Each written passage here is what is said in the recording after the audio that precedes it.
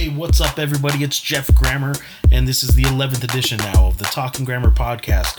I am your host, Jeff Grammer, and I'm the Lobo basketball writer at the Albuquerque Journal, and that's primarily what this podcast is about. We'll have some other topics here and there, but today we do go into the Lobo Hoops podcast realm once again, and I sit down with head coach Paul Weir. I wanted to talk to him a little bit about the month of July and recruiting in the month of July, which around college basketball circles has long sort of been recognized as the most intense and most important month of recruiting on the NCAA's recruiting calendar. You can bounce around the country, see hundreds of players at a time, at AAU level tournaments and grassroots level tournaments. I shouldn't always refer to it as AAU, as certainly they're not all AAU tournaments, but the point being, July is recognized as the most important recruiting month on the calendar, but I do ask Paul, for Mountain West level schools and for New Mexico in particular, is the month of July as valuable as it used to be? Should the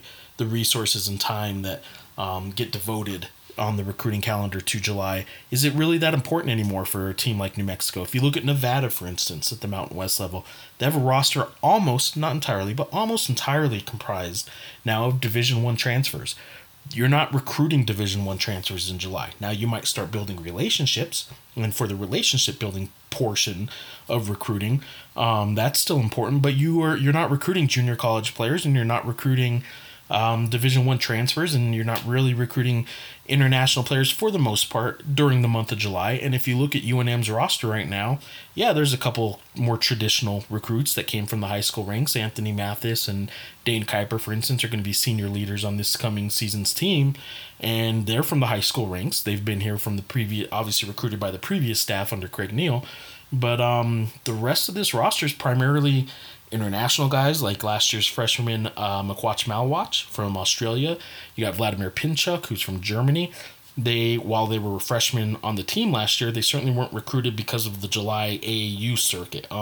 They might have been recruited over the summer, but not in really the traditional sense of what that July month of recruiting is. And the rest of the roster is pretty much Division I transfers and some junior college transfers. And while it's all based on relationships, it just isn't really what the traditional recruiting in July usually is. I talked to Paul about that. I also talked to Paul about what the philosophy basically is for July for Lobo basketball staff. How many players they go into July wanting to make sure they see at least once. Some players, you got to see 5, 6, 7 times just to kind of show your commitment. And how many players do you not even have on your recruiting board going into July that by the end of the month, because they caught your eye during a game while you're there to watch somebody else, somebody catches your eye, you end up recruiting him, you might end up landing him in the recruiting cycle at some point. So talk about all those kind of things. We hit on a couple other topics, but primarily it is about recruiting. And Paul Weir knows that recruiting remains kind of the lifeblood of college basketball, but it is a changing world of recruiting. So we talk about some of his past hits and misses through the years as an assistant. He does have a sign in his room, in his coaching room, and this is where we did the interview. We did the interview, first of all, Tuesday, July 31st, and as I post this podcast, this is going to be on Thursday now, August 2nd, but in his coach's room, he has a sign above the board with all the recruits that they're targeting. He has a sign that says, "Coach this team," and it's sort of a reminder to himself more than anything that while recruiting might be the lifeblood and all his assistants need to go out and recruit as much as they can, and he certainly does plenty of recruiting himself as well, he has 13 scholarship guys that have already committed to UNM that are already in Albuquerque working towards next season, and he has to make sure he's there for them as much as anything. While the relationship building with AAU or high school coaches and the families and the players might take a little bit of a step back once you become a head coach, so you can spend your time and resources or time and energy coaching the team you have, he does still have his assistants. He knows they are still doing their job, but coaching his team is big in his mind, and he reminds himself of it daily to coach the team he has. So we talk about that as well. I do want to mention on a side note, not specific to this episode, but we are now on iTunes. The Talking Grammer podcast is up and running. You can subscribe, and once you do so, every time we post a new podcast, it'll automatically download on your device, however you listen to your iTunes podcasting. And I would appreciate some ratings there. I would hopefully some some good ratings, but any feedback you give is always appreciated. And you can still listen to us on SoundCloud, which is where a lot of the podcasts in the past have been, and on the Journal's website. We have a landing page that has all the podcasts there too. But we are now up and running on iTunes, which is a big deal for us, and I appreciate the guys at the Journal that put that together for us. If you're interested in advertising and opportunities and stuff like that for the podcast, certainly reach out to me. You can give me feedback on the podcast, or if you are interested in advertising, shoot me an email, grammer@abqjournal.com. I will forward your email to the right people on the ad department and let them know that you're interested in being a part of this as well. So again, here we go. This is Paul Weir and I. We sat down on Tuesday to talk about recruiting and Lobo basketball in the month of July, so hope you enjoy it. I kind of wanted to talk to you about the recruiting period, and that month of July is, I think, in a lot of people's minds, that's the big month. That's the heaviest recruiting month, but I kind of have some questions about it. What do you do in the month of July, kind of what it's about, but also, is it a little overrated? I mean, recruiting's a year-round thing. I don't know how much good evaluation gets done in July, and so those kind of things I want to talk to you about. But first of all, let's kind of macro, kind of big picture. How was July? How was recruiting for Lobo basketball?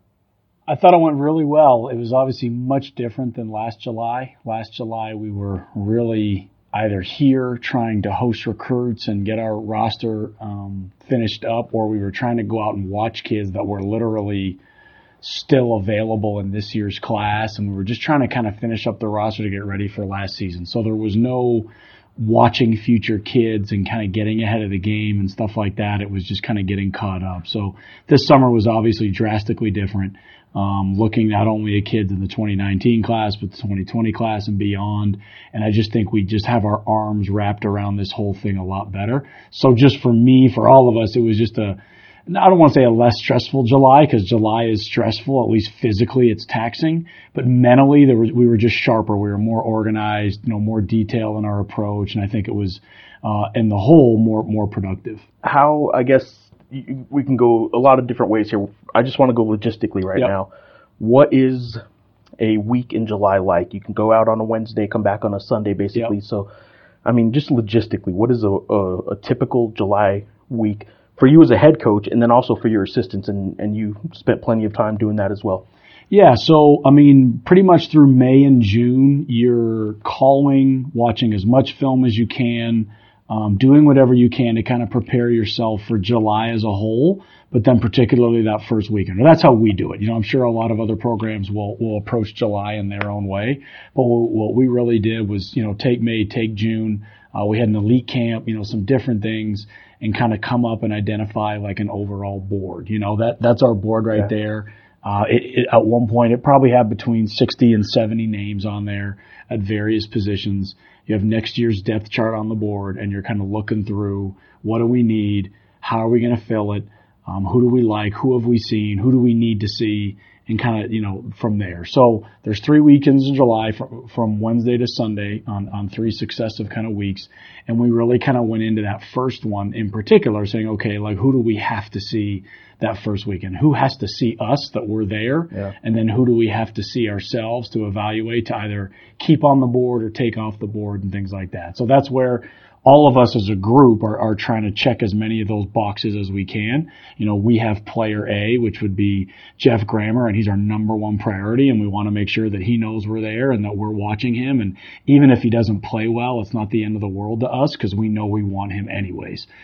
Player B, it might be Paul Weir, and, Jerome and Harry think he's the greatest player ever, and Brandon's unsure, and I'm unsure. So, we want to make sure we get someone in front of Paul Weir to kind of see, are we going to kind of continue to recruit him?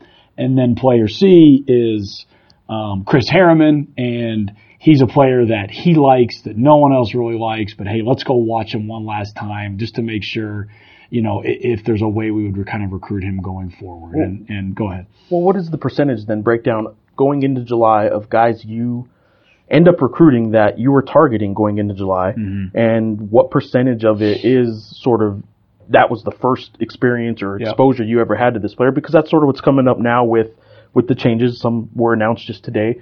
When are you guys going to see these players, if not kind of during the July recruiting period? Exactly. So those are some of the changes going on. I'm curious how often you, in July, find somebody you weren't targeting at all.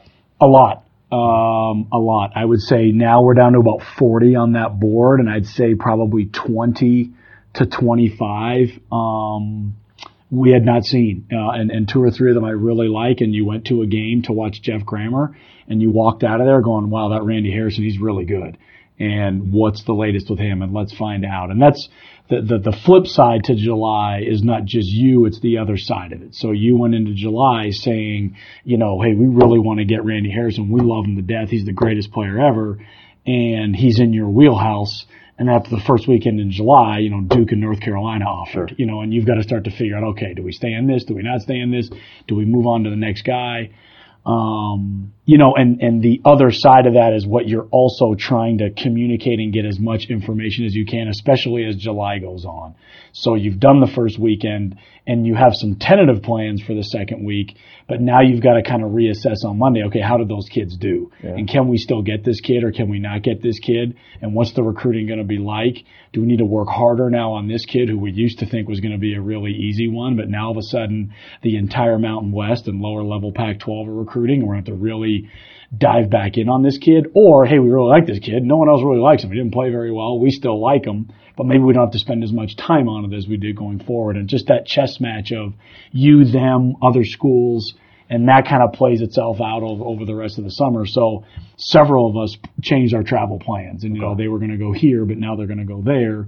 Like midweek, I mean, mid-trip? Sometimes? Usually, no. Toward the end of that first weekend, we'd sit down and reevaluate on Monday or Tuesday or we're leaving Wednesday. But like, hey, should we switch up where this person goes or where that person goes? This person, maybe they're not on our board now for whatever reason. Maybe they played terribly or we found out some things about them we didn't like or whatever. Their coach said, hey, coach, you're wasting your time, whatever it may be.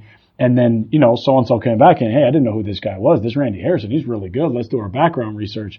You start on the Sunday, the Monday, the Tuesday, and by Wednesday, like, hey, you know what? Maybe we have a shot at this kid. Let's go follow him a little bit. Mm-hmm. So you're just kind of going down these different avenues over the course of July, and it's a really fluid process. You have to have a lot of confidence, I would think, as a recruiter and as a coach, and in your ability to I guess, assess a kid, to see them in July just bomb and have a horrible month of July and tell yourself we still want this kid. For sure.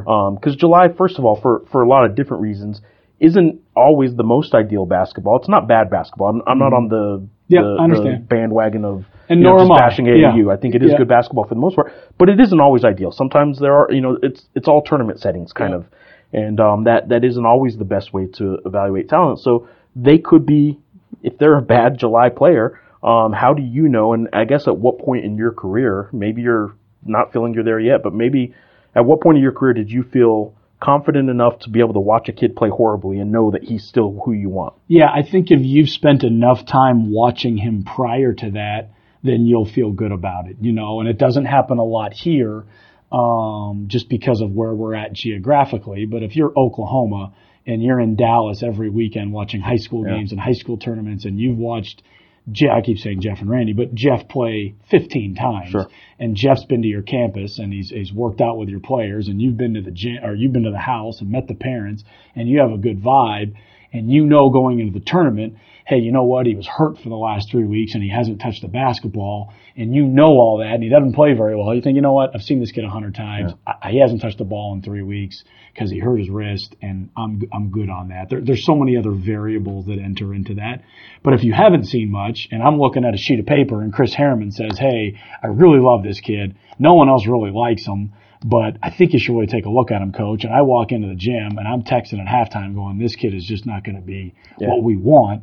It's really easy to cut the cord and move on because you just haven't invested that amount of time. And it just happened to be one coach who already is a little bit out there saying tougher to do that when it's the whole staff, though. Exactly right. If all three are like, coach, you're nuts. This kid is a no-brainer for us. You got to like him, and I'm like, I don't know. Then, those are things you kind of take into consideration. How many guys on your current roster right now, don't necessarily need names unless they come to mind real quick, but how many, like what percentage of a roster is a guy you targeted well before July, recruited throughout July? What people think of as the recruiting process is you target a guy, you go see him as much as you can in July, and then he commits to you, which is not the entire recruiting process. In fact, it's probably not even the majority anymore. But what percentage of a roster of 13 scholarship players is going to be the guys you target ahead of July, and it works out just the way you want it to. Yeah, I would say if you're recruiting high school freshmen and that's your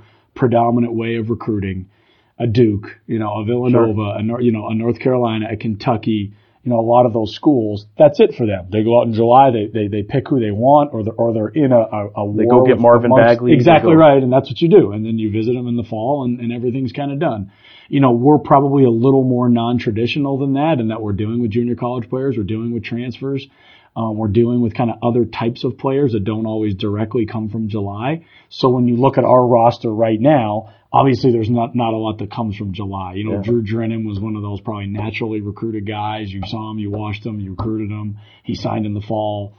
Things kind of went from there. The local kids that we did get commitments from, Jordan and Anthony, that was the intent there too. Watched them last summer, went to them in the fall, did our thing, got them done. So that happens and will still continue to happen. I'm hopeful that as our program grows, we'll be doing more of that. Like we did that this summer, whereas last summer we didn't really do any of it.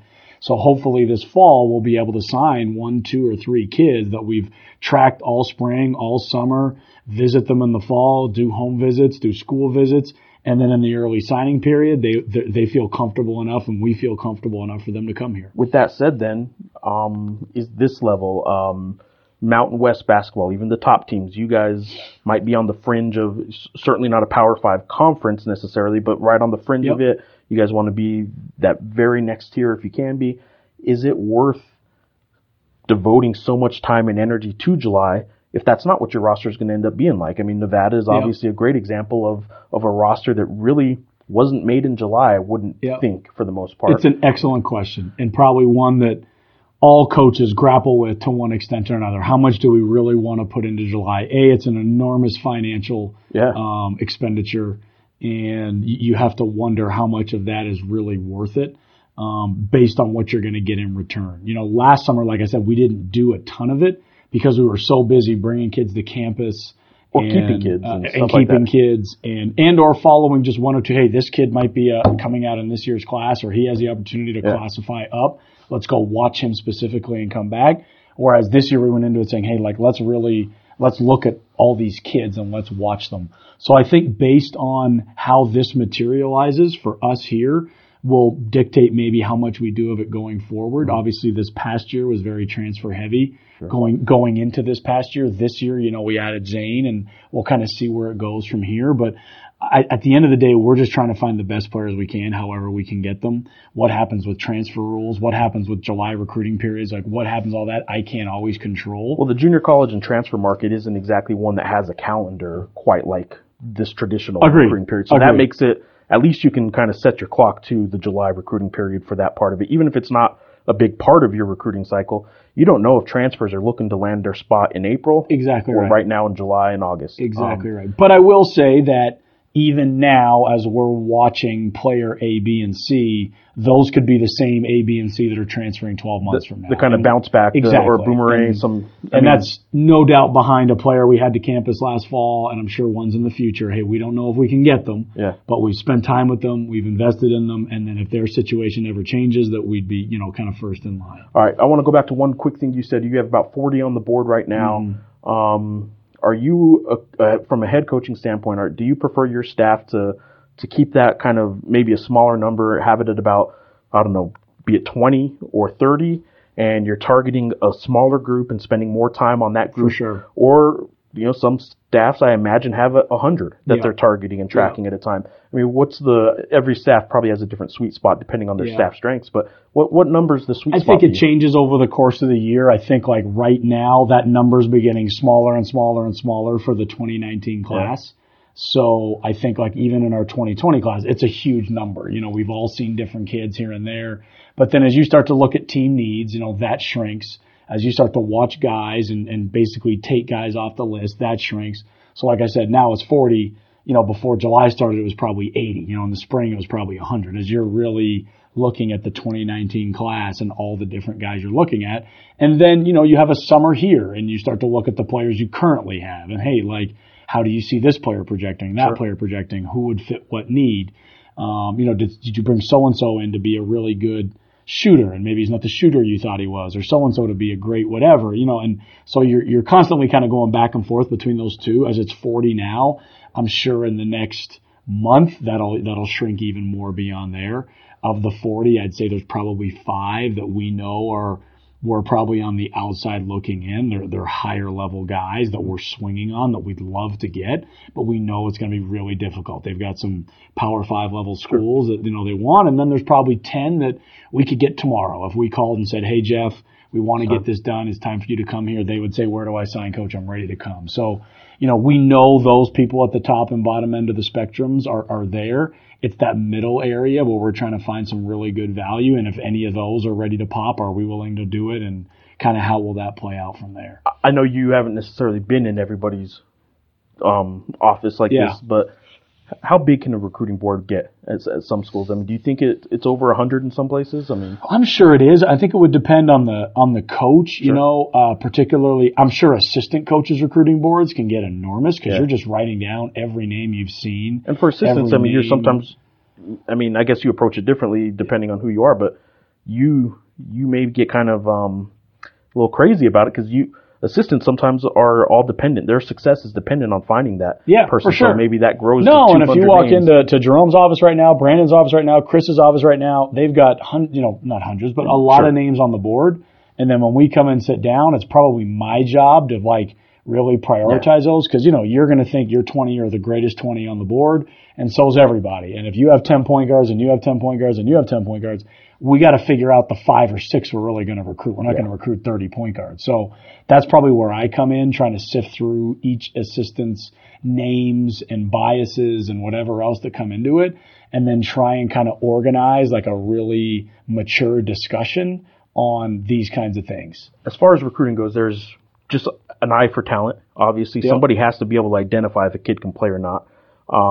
There are some assistant coaches that just kill it in July. Yep. There are some assistant coaches that might be the year-round kind of recruiter and really kill it.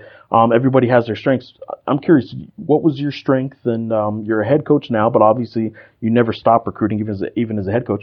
What would you say your strengths were over the past decade or so as a recruiter, and maybe what was the one weakness that you identified and are willing to acknowledge maybe a little bit along those lines? Yeah, that's a good question. I would say as an assistant coach, and I feel the same way about the assistants I have now, you have the time to develop good relationships with the young men and with their families. You know what I mean? And would I love to sit here and say I do a great job of that and that's something I do all the time? I don't. Sure. You know what I mean? I have so many other things. Above my recruiting board, as you can see, is a sign that I said is coach this team. And that's to remind myself that as much as I start to go down the road of recruiting, don't ever forget the guys you currently have. And I tell that to all the recruits that come in. I may not have spent as much time with you or on you as maybe this coach or that program do, but just so you know, that's because I give everything I have to these current guys. And I love recruiting and I think it's a huge part of what we do, but I'm never going to get away from coaching the team I have and investing in the current players that we have. I said at the last press conference, coaches go out from Wednesday to Sunday, and I never went out on Wednesdays. I stayed home. I had a team practice with the players. I hung out with them. I spent time with them. I was on the floor with them, and I would always go out on Thursdays. And I just felt leaving Wednesday to Sunday, for me, I was just being irresponsible as a head coach. Now, maybe that's not irresponsible, but that's just the way that I felt. So I never kind of go past that line. But as an assistant coach, you have more flexibility. You have that time. You don't have the other responsibilities maybe a head coach has. And I made those guys. Go out Wednesdays. You know what I mean? I don't want to see you here. Go out, get to know those kids, watch them play with them, or not play with them, but watch them play and kind of be around them. And I felt as an assistant, I had those same strengths. I really enjoyed. I have a lot of great relationships I have just in my life from people that I recruited, got to know them in the process. Maybe they never even came to play for me. Sure. But you get these great relationships. I get to know Jeff because your son is a great player. And 1 out of every 5 times, you meet a really cool person, and they think you're a cool person, and you stay in touch, and you care about each other, and want to follow each other, and things like that. Well, that kind of brings us into something else I want to ask you about. That's more the relationship building's a year-round thing. Sometimes it's a dinner, sometimes it's in spring, whatever. But as far as the July kind of relationship building goes, and just the scene for those that aren't there, when you're in a gym. What do you think of the setup of basically you have a whole bunch of these coaches wearing their Lobo polo shirt, their team gear, just to make sure they're being seen. You guys don't have contact at those games with the players. Correct me if I'm wrong on any of this. You're right. And it's really just to make sure you're being seen. Like I'm curious what you think of the scene itself. There is a part of that is we talk about in here all the time. There's a part of that like a showmanship to it that I don't think anybody really likes. There are obviously players, and you'll hear about it. And we didn't do it this summer, but we talked about it, where the whole staff's going to go to a game, and sit front row, and just so you can show that player or that program, like, hey, we're all here. And that's something more than a show, though, right? I mean, that's not 5 people for the evaluating. Most part, exactly right. For the most part, it is. But you're also showing your commitment. Hey, we're not going to the other games. We're not spreading ourselves out. We're coming here to show. And some kids probably don't give care about that in the slightest. Some kids probably they do. Of course they do. Though. Yeah, and the coach does. Sure. In particular, you got coaches coming to watch your team, Parents, and that's something that you can kind of sell to future players. And coaches get into that. Coming to the games and things like that. So there's a whole kind of Hollywood's the wrong word, but dance that goes. Yes, there is. There's a part to that definitely is going on.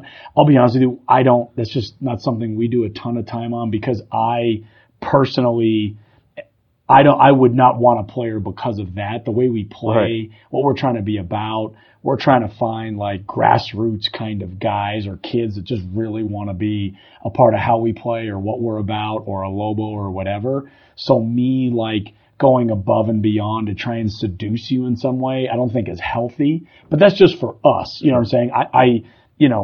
There's a lot of other coaches that do it ways, and they're very successful, and I'm not here to judge that or say that I'm better. That's just how we happen to do it. So we didn't do an all staff at a particular game, There was a Twitter exchange recently with Steve Forbes, who actually applied for the job when you got it. Do you guys have the same agent? Or we do. You do have the same agent.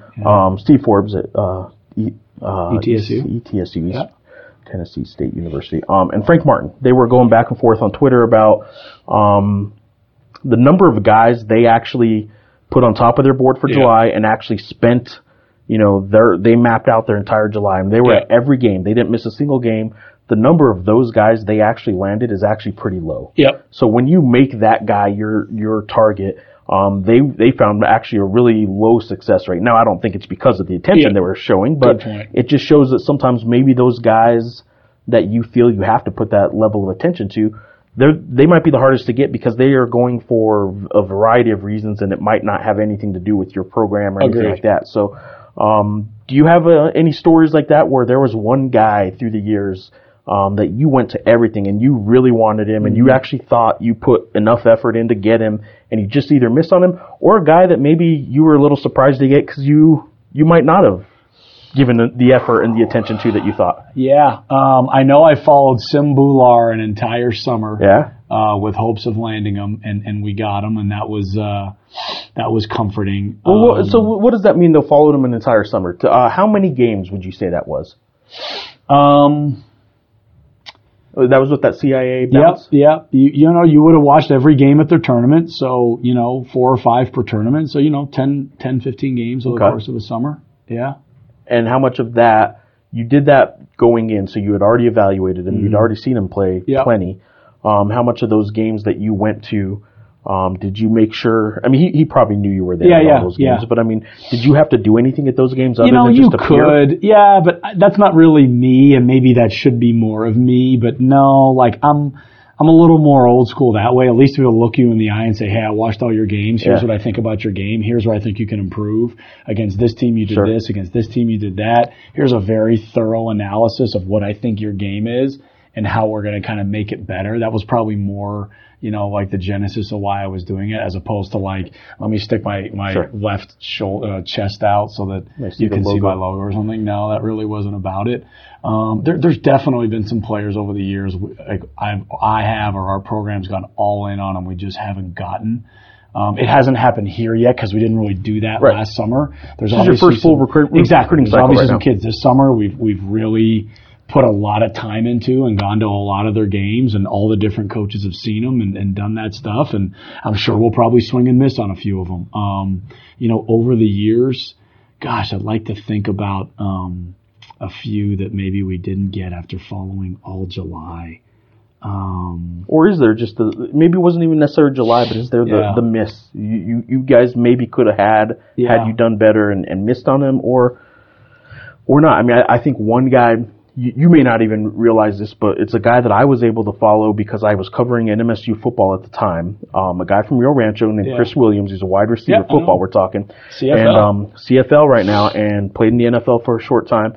And he went down to NMSU. Yeah. He was one guy that Rocky Long at San Diego State actually acknowledged after the fact. I probably should have given him more time. Yeah. He was a local kid that was undersized, wasn't getting heavily recruited. He just wasn't.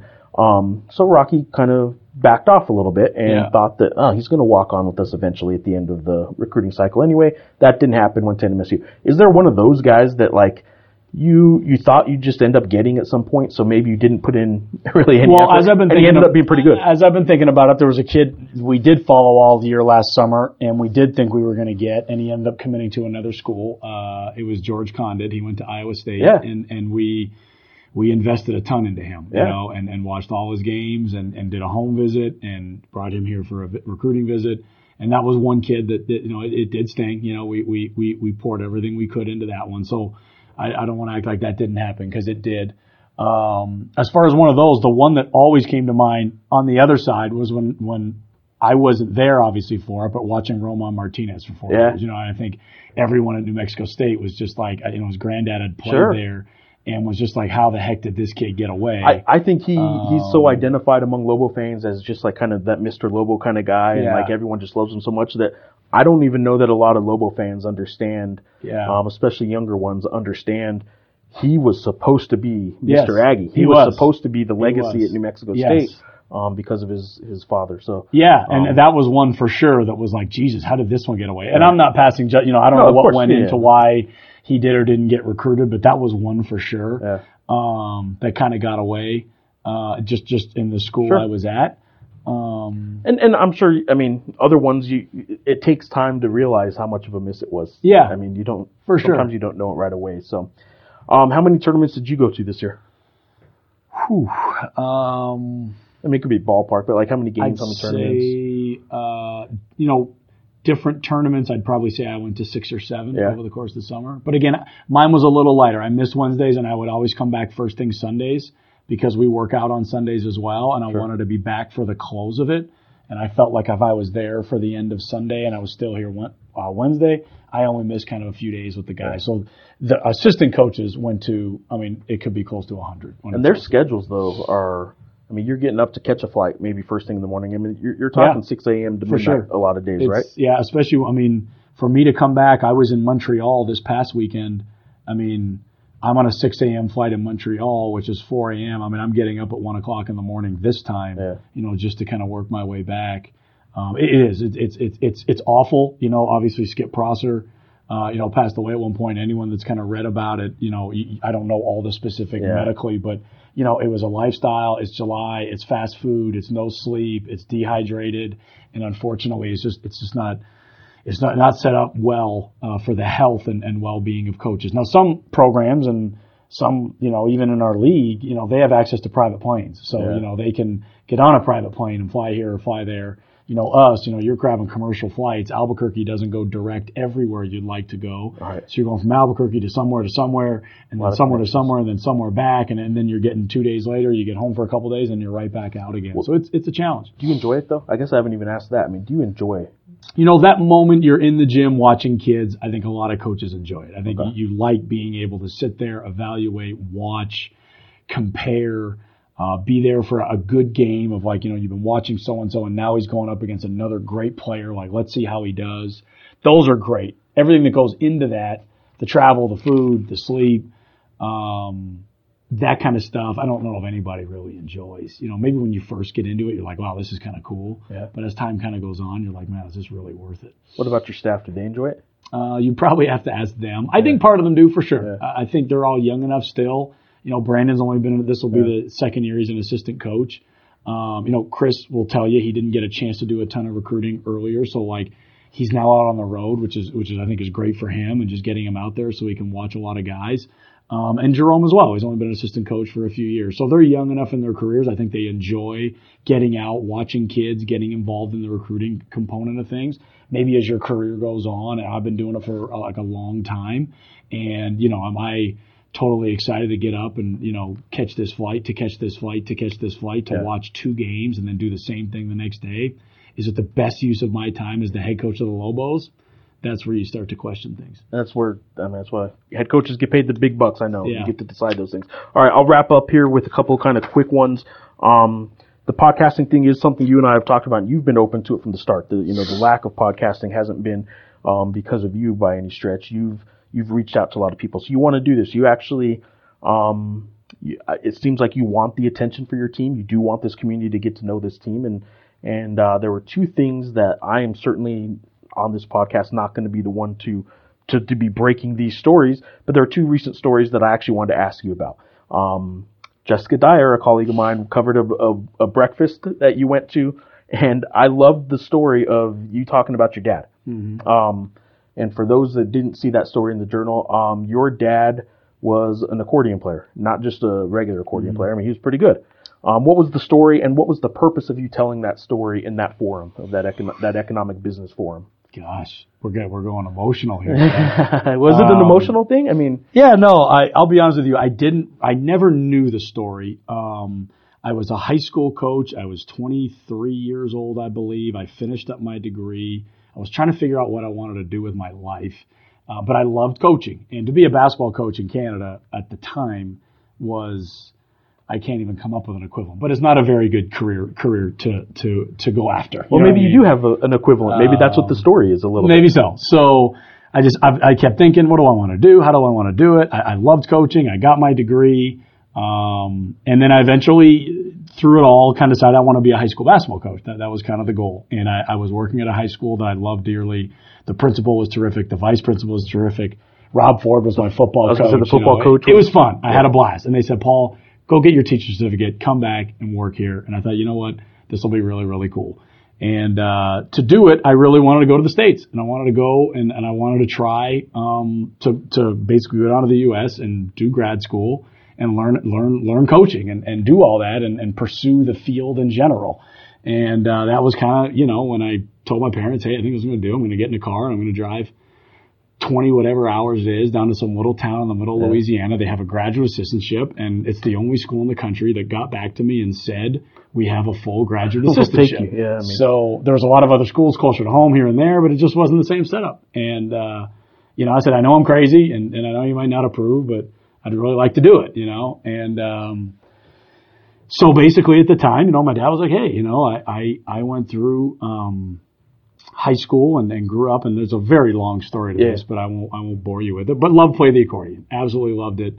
Got himself through school, and basically because he was a farmer, used to play in the back of a truck all day when they were selling stuff at the farmers market, etc., and got tips. What kind of farming? Got really good. I think it was just a little bit of everything. Okay. I know they did strawberries and tomatoes and apples and all those kinds of things. But they'd hit the farmers market and sell their goods. Exactly. Kind of and he would just sit in the back and play his accordion and get tips and, just enjoyed it. But it was a hobby, especially to his dad, who was an immigrant, from the Ukraine. So, got really good though and started sneaking out of the house and playing some different places and doing some things and just loved playing the accordion. And at one point, an uncle, I believe, or someone, took him down to New York City for a weekend and said, hey, let's take you down to some of these big places and let's have you play. And he went down and was very successful and did a good job. And then an agent kind of said, hey, you should come do this full time. And he said, no, I can't, my dad doesn't think this is like a real career path, And certainly didn't know he was there. Wants me to go to school, exactly. And however many weeks later, the agent shows up at his house, in Canada and says, hey, I'm here to talk to your son. I really want him to come play. I know you're against it, whatever. And my dad's dad, who I unfortunately never met, he passed away before I was born, but dad's dad went and got a rifle and came back and said, my son's going to college. He's not chasing some stupid dream. So, he's going to college and that's the way it's going to be. And my dad told me that story and basically said, I'm not going to do to you what my dad did to me. If that's your dream and that's what you want to do, go do it. Just don't come back. Get in the car and just don't come back. And that's it's certainly not don't come back because you're not welcome. But exactly. Don't come back because if you're going to go do it, go do this thing. Don't come back. You need to go try and go do this kind of thing. And that was kind of the gist of that story. And there's a lot of other details and a lot of other parts of it, but that's kind of the breakdown. That's pretty cool. The other story I wanted to ask you real quickly about is I knew that you guys were doing the books. I knew you gave players books. Listening to Aaron's podcast with you about a month ago now, or sometime in the past month, the library in the locker room, and this is sort of I'm around it so much sometimes I maybe don't even realize what's going on as I'm covering you guys. I didn't realize you guys actually had a library. We just did that. Okay. Yeah. Okay. So it is. It was April. Right after the season. Yeah.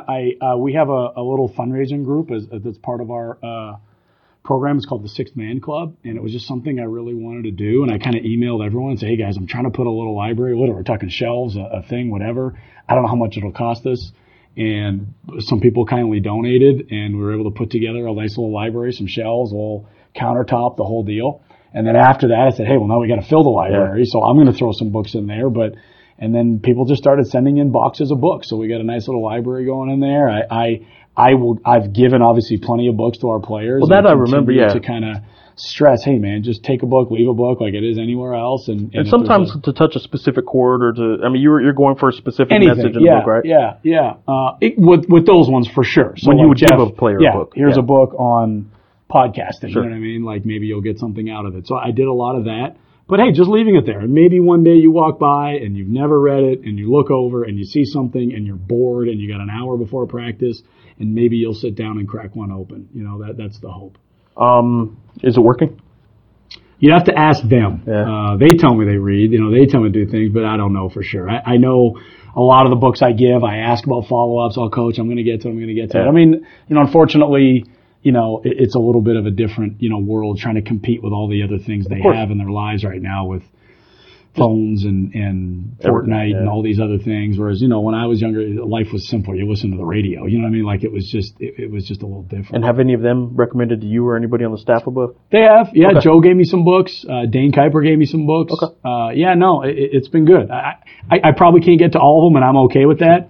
Just trying to maybe nudge as few of them as I can. Even Jerome had talked about like he never liked reading. He didn't really get into reading until he started playing professionally overseas and literally had nothing to do, and like, so we all find reading at different points in our life. And even if now I'm just giving them subliminal, subconscious meanings and messages that they kick in later, I can live with that too, but I had a passion for it, still love to do it as often as I can. And it's something that if anything that they ever take from me, whether we ever win or we lose here, or whether I'm a good or a bad coach, I don't know. But if however many years from now they're sitting somewhere teaching their kid or their grandkid how to read, and I was the one that started that, then I did my job as a coach. All right. As we record this, today's the renewal deadline for season tickets. So this, by the time people hear this, it will be after the deadline. That doesn't mean you can't still renew your ticket. Just means your tickets are now in jeopardy of somebody else can swoop in and get those seats. I'm letting you go after this one. Season tickets. You guys do have 600 plus new ones. What pitch would you make to those who maybe missed their renewal deadline or are still thinking about buying season tickets for the first time? Yeah, I mean, I think the one thing, especially when I got here, and obviously even now, athletics is in the news a lot, and it's controversial, and there's been a lot of change, and change is hard for people. And even me, what was hard for some people. So I know why people sat on the sidelines, or I know where people were kind of undecided about me.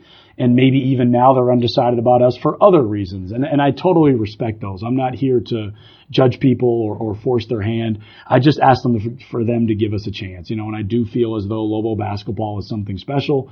I think it can be something special in the pit. And I'm hopeful that people commit to that, even if they have other issues, even if they have other concerns, even if they have other frustrations. Please don't take it out on our team or on what Lobo basketball and the pit can come to represent. And then if you do have those issues with me, please reach out. I called many people back last year that would send an email saying this was their problem or this was that. And I feel confident that we were able to turn a lot of those people around. And if you have something that maybe you've heard about or read about or don't like, communicate them to me in whatever way you want, and I will do my best to respond to those. And if you still don't like us after that point, then that's okay. But just at least give us a chance, and allow Lobo basketball to maybe be something positive for our community. You guys have a chance to be good. I know going into a season without expectations, and going into a season with expectations, things can change pretty quickly. If you guys had the same start this year, I think a lot of people might be upset, but that's for sure. That's part of the territory when you come in with expectations. So, Paul, I appreciate it. This is something maybe monthly or so. Awesome. I'd like to maybe kind of catch up with you a little more than just the press conference setting. I know once the season gets here, that might be a little different, but I appreciate it. I love it. Thanks for having me, man. Thanks, Paul. Okay. All right, there you go. I appreciate the time with Paul Weir talking a little bit about recruiting. For those that don't know, I don't know why you're 45 minutes into a podcast about college basketball and don't know this, but in case you don't, coaches cannot talk about specific recruits, specific players until they sign their national letters of intent with the program. They cannot do that until the early signing period in November of their senior year. So when you're talking about this July recruiting period of all these high school level players and younger, coaches can certainly go talk with them, recruit them, all that kind of stuff. They can't talk with the media about specific players until their senior year. So that's why we kept it broad and kind of general about philosophies and just sort of how he approaches recruiting as opposed to talking about specific players. I thought it was a cool little story that I wanted to share with those listeners on the podcast about his dad and how that kind of launched his father's experiences, sort of launched Paul down this path of college coaching and how that helped him. I also listened to Aaron Torres' podcast where he had Paul Weir as a guest last month on, and I did not know. I covered the team. I did not know they formally set up a library until I heard that on the podcast. I knew, obviously, and talked about it last year about the book exchange and him frequently encouraging players to read and giving them books sometimes. Did not realize he actually had set up a little more formally anyway, a library in the locker room. So that was pretty cool. I'm glad he shared that story with us. From a non-basketball kind of perspective right now, I do want to give a shout out to some colleagues at the Journal right now for some coverage this week. Huge sports week in New Mexico when one of the state's own, Lovington's own, Brian Urlacher, is being inducted to the Pro Football Hall of Fame this week. So that's a big deal, and the Journal's been just knocking it out of the park this week with some coverage. I've had nothing to do with it. My colleagues have been killing it, and the multi-part series chronicling the career of Brian Urlacher as he gets inducted to the Pro Football Hall of Fame has been great. James Yotis kind of covering the high school years at Lovington in a piece that was in yesterday's Journal. Steve Virgin, the new beat writer covering Lobo football for the Journal, had a little bit more on Brian's Lobo days. And then I know Bob Christ has a piece coming out soon about some people with some pro ties to New Mexico and their thoughts on Brian's professional career, and coverage throughout the weekend as well, obviously, going until Brian is actually officially putting that gold jacket on and inducted over the weekend to the Pro Football Hall of Fame. So great work by my colleagues. You should take a look. It's been in the print edition of the Journal, and online it's still all up there. All the content's been great. The photos have been great. The stories have been great. And it's abqjournal.com/sports. On the website, you could also find the Talking Grammar podcast page where you can get every podcast that we've done so far with the Talking Grammar series, and you can also get us on SoundCloud. And as I mentioned earlier, we're now on iTunes, which is sort of a big deal for this podcast. You can subscribe, and now anytime new podcasts come up, it automatically downloads to your phone. I'd appreciate it if you did that if you're interested. While you're there, why don't you give us a rating? Obviously, the 5-star rating is what I would hope you would do, but I want you to be honest too. The feedback helps more than anything. So let us know what you think. You can reach out to me, email ggrammar@abqjournal.com. I'm always on social media as well, @JeffGrammer on Twitter's the place I'm at most of the time. So let me know what you think. Appreciate you listening. Should do this about once a week, and look forward to hearing you next week, or look forward to sharing with you next week, episode 12 of the Talking Grammar podcast. Until then, thanks, guys.